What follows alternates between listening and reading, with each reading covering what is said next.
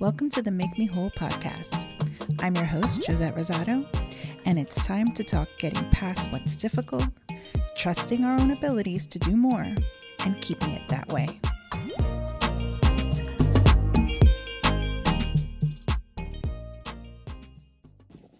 Hello, and welcome to the first ever podcast for Make Me Whole.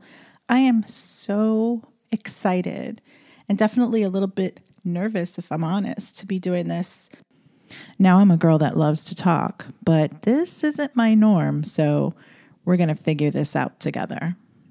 It's been a little bit of a challenge to get here, and I'm sure anyone who's tried something for the first time, something new, something you had to learn, can totally understand that. I think the most important thing is to trust what I'm capable of, give myself the grace and understanding that I'm not supposed to be perfect, and just get it done. And that doesn't just come naturally. It's taken me a really long time and a lot of work to figure out some of the things I thought were finally important for me, and I have a lot to say. So here I am.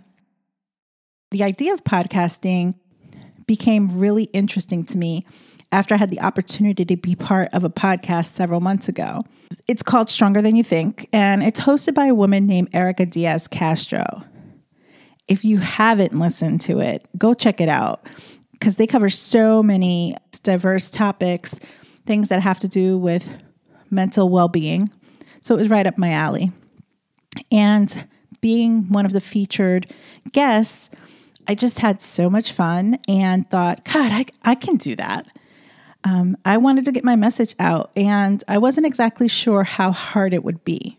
You start recording, you erase, you record again, you write scripts, you look up YouTube videos, you get the right equipment, hope you have the right sound, stop again, pick it up when you're feeling more comfortable, make tons of excuses. This sounds familiar, right? Yeah. This has been my process to get here. And so, feet first, head high, I'm here to share my knowledge, answer questions, and just basically talk all things mental wellness. There's this YouTuber I follow. Her name is Sunny Lenarduzzi, and she is just amazing. She actually is someone who speaks to entrepreneurs about finding focus in the things that they want to do, and also not letting obstacles prevent us from the things we want to get to. She totally speaks my language. She came up with this idea of the hero story, and it's where we really talk about some of the struggles that we've been through and how they've made us grow, how we got through them, and sharing that with others so that they understand that we're not superhumans because we can pay our bills and have our family together or keep a job or have a home. But there's something about us uniquely that creates the strengths that we have and that we use to get to the next chapter. It's something that we can celebrate with one another and share and give inspiration to others. I'm not better than the women around me just because I struggled and survived. I'm better for myself because I know my strengths and how to use them. That being said, here's my hero story. Let's turn back the clock to about 11 years ago when I was living in New York, trying my very best to maintain some kind of a normal life, raising 2 kids in a 2-bedroom apartment, making pretty decent money, but never getting ahead. I was really at the bottom of the barrel. And I'm not talking can't buy McDonald's or Starbucks broke. I'm talking repossession of a car, paying bills in parts, hoping that the electricity and the cable would stay on so that I wouldn't have to explain what happened. I come from a pretty large family, and unfortunately, there was this understanding that no matter what you were going through, you had to figure it out. That I found out very early on when I would be questioned instead of helped when things didn't go right. So there was no way I was going to let anyone know that my life was less than perfect. Many times I cried by myself, pretending I was strong in front of others, but knowing that I was slowly and surely breaking down. Looking at where I come from and who my family is, one might say, come on, you have both your parents living, you have siblings. Are you really going to tell me that no one was there to help you? You couldn't turn to anybody? But we were taught to be self-reliant, not to be pendejas, and to make sure that if we didn't get it right, there better be an answer as to why. And any help that I would ask of them came with conditions that sometimes were harder to deal with than the struggle I was facing at the time. So I often kept it to myself and made sure that the mask that I put on showed exactly what I wanted other people to see and not what was truth. As sad and sometimes really bleak I saw things, I can say that I did have a strong force that helped me see things for the better and keep my head on straight. That was my grandmother, Ida. She had always been there since the day I was born. And her strength and stories of survival were ones that really made me look at what I was going through and know that my genes were strong. I remember oftentimes being able to receive that unconditional love that only a grandmother can give. And she would celebrate my successes as well as sit and hold me when things just seemed too difficult to deal with. I remember her mantra, and it was, God will never give you more than you can handle. And boy, was she right. So as things continued to be challenging, both being a new mother and a new wife, she paved the way of understanding for me and helped me see the strengths I had within myself to move forward. It wasn't always easy, but all it took was for her to say, don't worry, I'll light a candle for you. And that just gave me a little pocket of peace. After some time of living day to day, paycheck to paycheck, and several conversations with a very dear cousin of mine who similarly had been struggling in California and made a home in South Carolina, I received a phone call from her. We talked, and she said, hey, I think it's time for you to move down here. Down where? To the country?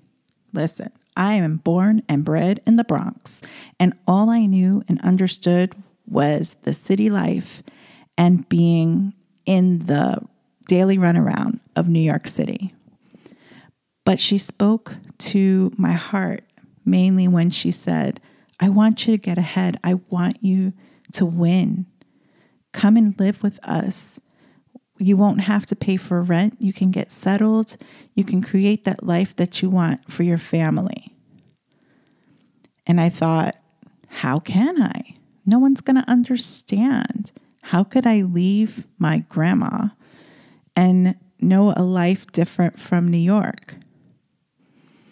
I remember going to my grandmother and talking to her about it. She was one of the first people I told that I was even considering it. And basically, she told me that I had to do what was best for myself because this life in New York wasn't serving me. She knew I was meant for more.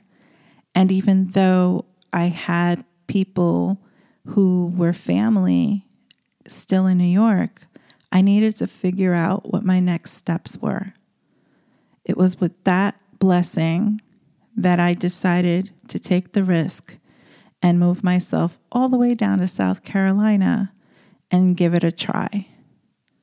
My only regret, and it's a deep one, is that 2 months later, my grandmother would die, and that support and unconditional love, the voice that I relied on for so many years, would no longer be there to cheer me on. Okay, I needed to take a minute there to get through that, because that truly was one of the hardest times for me. And it was after the fact, because 2 months before, we did pack things up so that we could do the move. And I think that I received a lot of questions, as expected. Why was I doing this? Why was I taking my children away from their family? What was I thinking about moving in with other family, someone I've never lived with before? Why couldn't I just make it happen in New York? I got tired of answering the questions. And for some people, my move was a real difficulty. And for others, they just watched and waited to see if I'd fail. As I said earlier, I wasn't in a good state financially. So I borrowed $330 from my mom. That's all I had in my pocket. I had a job lined up, which was really great. And it didn't take my husband too long to get a job, which was not only great, but also really surprising, because I will tell you, he had his doubts as well. And now he truly says he knows this was the best decision we could have made. I remember that soon after I arrived here, I would say between 2 and 3 weeks, I was asked for that money back.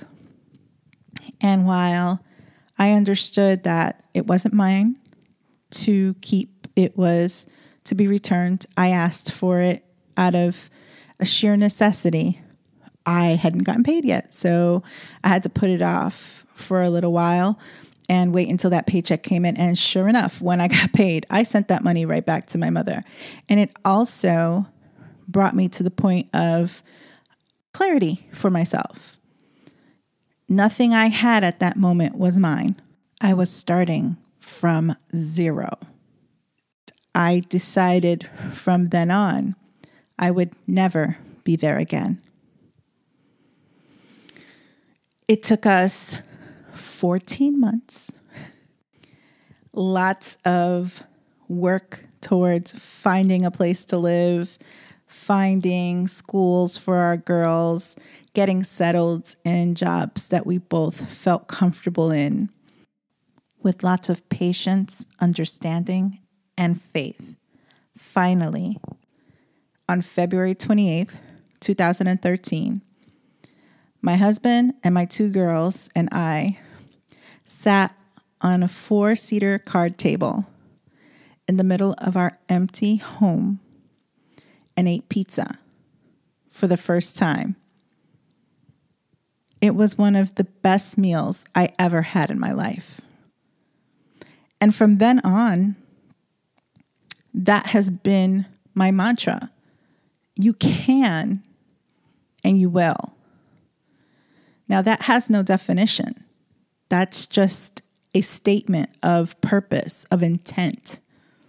There will be people surrounding you, thoughts surrounding you, situations surrounding you that will make you doubt yourself. But if you put your energy into those things that you feel truly will happen because you want them, because they're important to you, it will happen.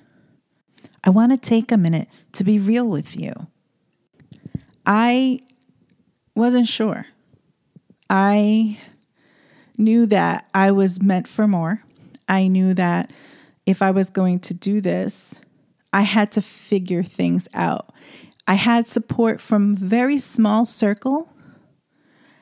It wasn't the number of likes I got on Facebook. Oh, you moved to South Carolina. Hooray. Let me give you a like. No, it was more the idea that I put my whole person into creating the life that I felt I deserved, my family deserved, and most especially my children.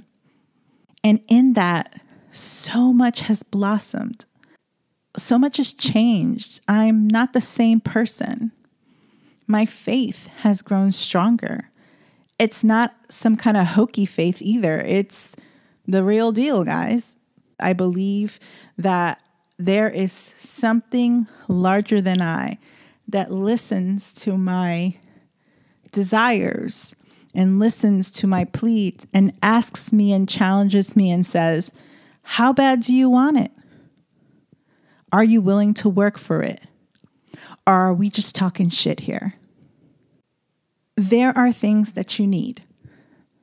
Think about it. There are things that you need. It could be a different job. It could be money. It could be a good relationship or a certain grade on a test. Listen to me when I say it's yours. As long as you put your energies and your intentions in getting it, you have to put everything into it. You can't do 5 things at the same time. You can't concentrate on 7 different tasks. You have to focus on that one thing that drives you towards that goal. And I'm here to tell you it is possible. There are lots of things we're going to talk about in the upcoming episodes, but I wanted to start off from there because I truly believe that there are changes that are possible as long as we're willing to face them and willing to understand that there's a balance between what we're going to put out into the universe as our needs, desires, and wants, and what the universe is going to ask of us in return.